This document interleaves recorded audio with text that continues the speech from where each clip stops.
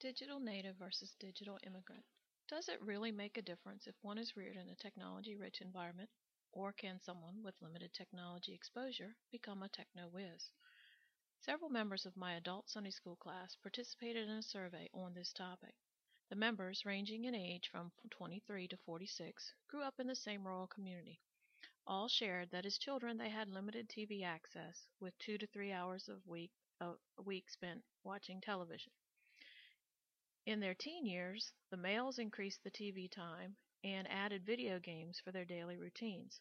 The girls maintained the 2 to 3 hours per week of TV and reported limited computer use.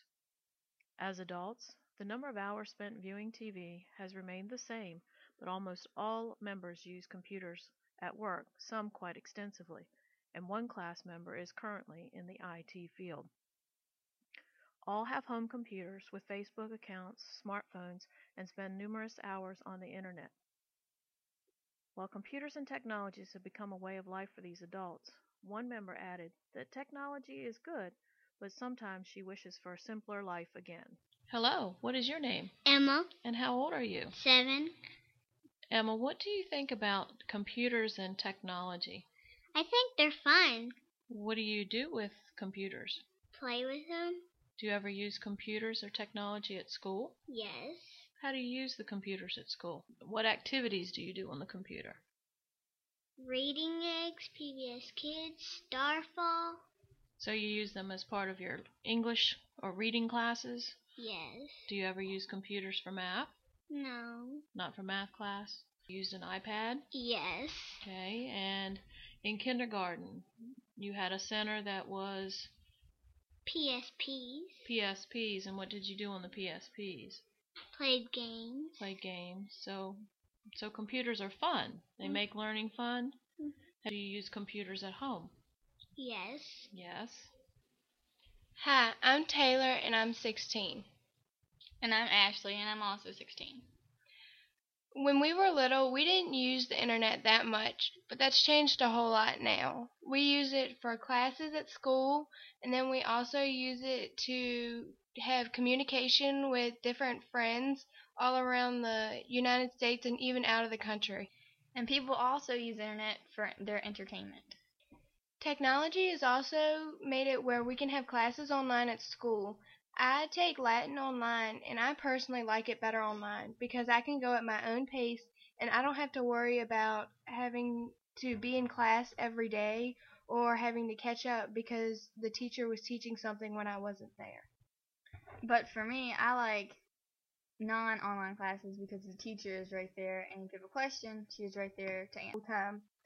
When I was in elementary school, I would use the computer at home only to better my skills in the different classes. I wouldn't use it very frequently because I would only have a limited time on it. When I was in elementary school, we would only use the computer for AR tests or just little activities for the classes, but we never had laptops until we were in 2nd grade. We would use desktops. Being that there are so many computers in the house, it's possible for you to look up different things on the internet, such as I use it for cooking instead of having to flip through different pages. You can also use it for many other ways, such as finding places to eat dinner or places to go to vacation or music videos or just use it as a road map.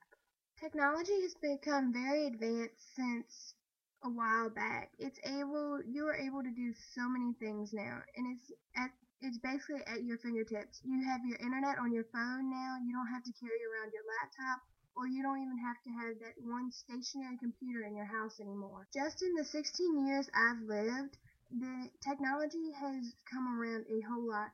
From going from cell phones that used to be big and bulky and would take up a lot of room and were simple, you could only call people. Nowadays, they are so tiny and you can call people, you can text, you can use the internet, you can do about anything on them now. And they can fit in your back pocket. As you have heard from these accounts, technology is used by people of all ages. Contrary to the work of Mark Prensky, however, one does not have to be raised in a technology-rich environment to become a digital native. It can happen to anyone who has a desire or a need to incorporate technology into their everyday lives. While some people will remain in the digital immigrant status, it is not impossible to become a digital native later in life.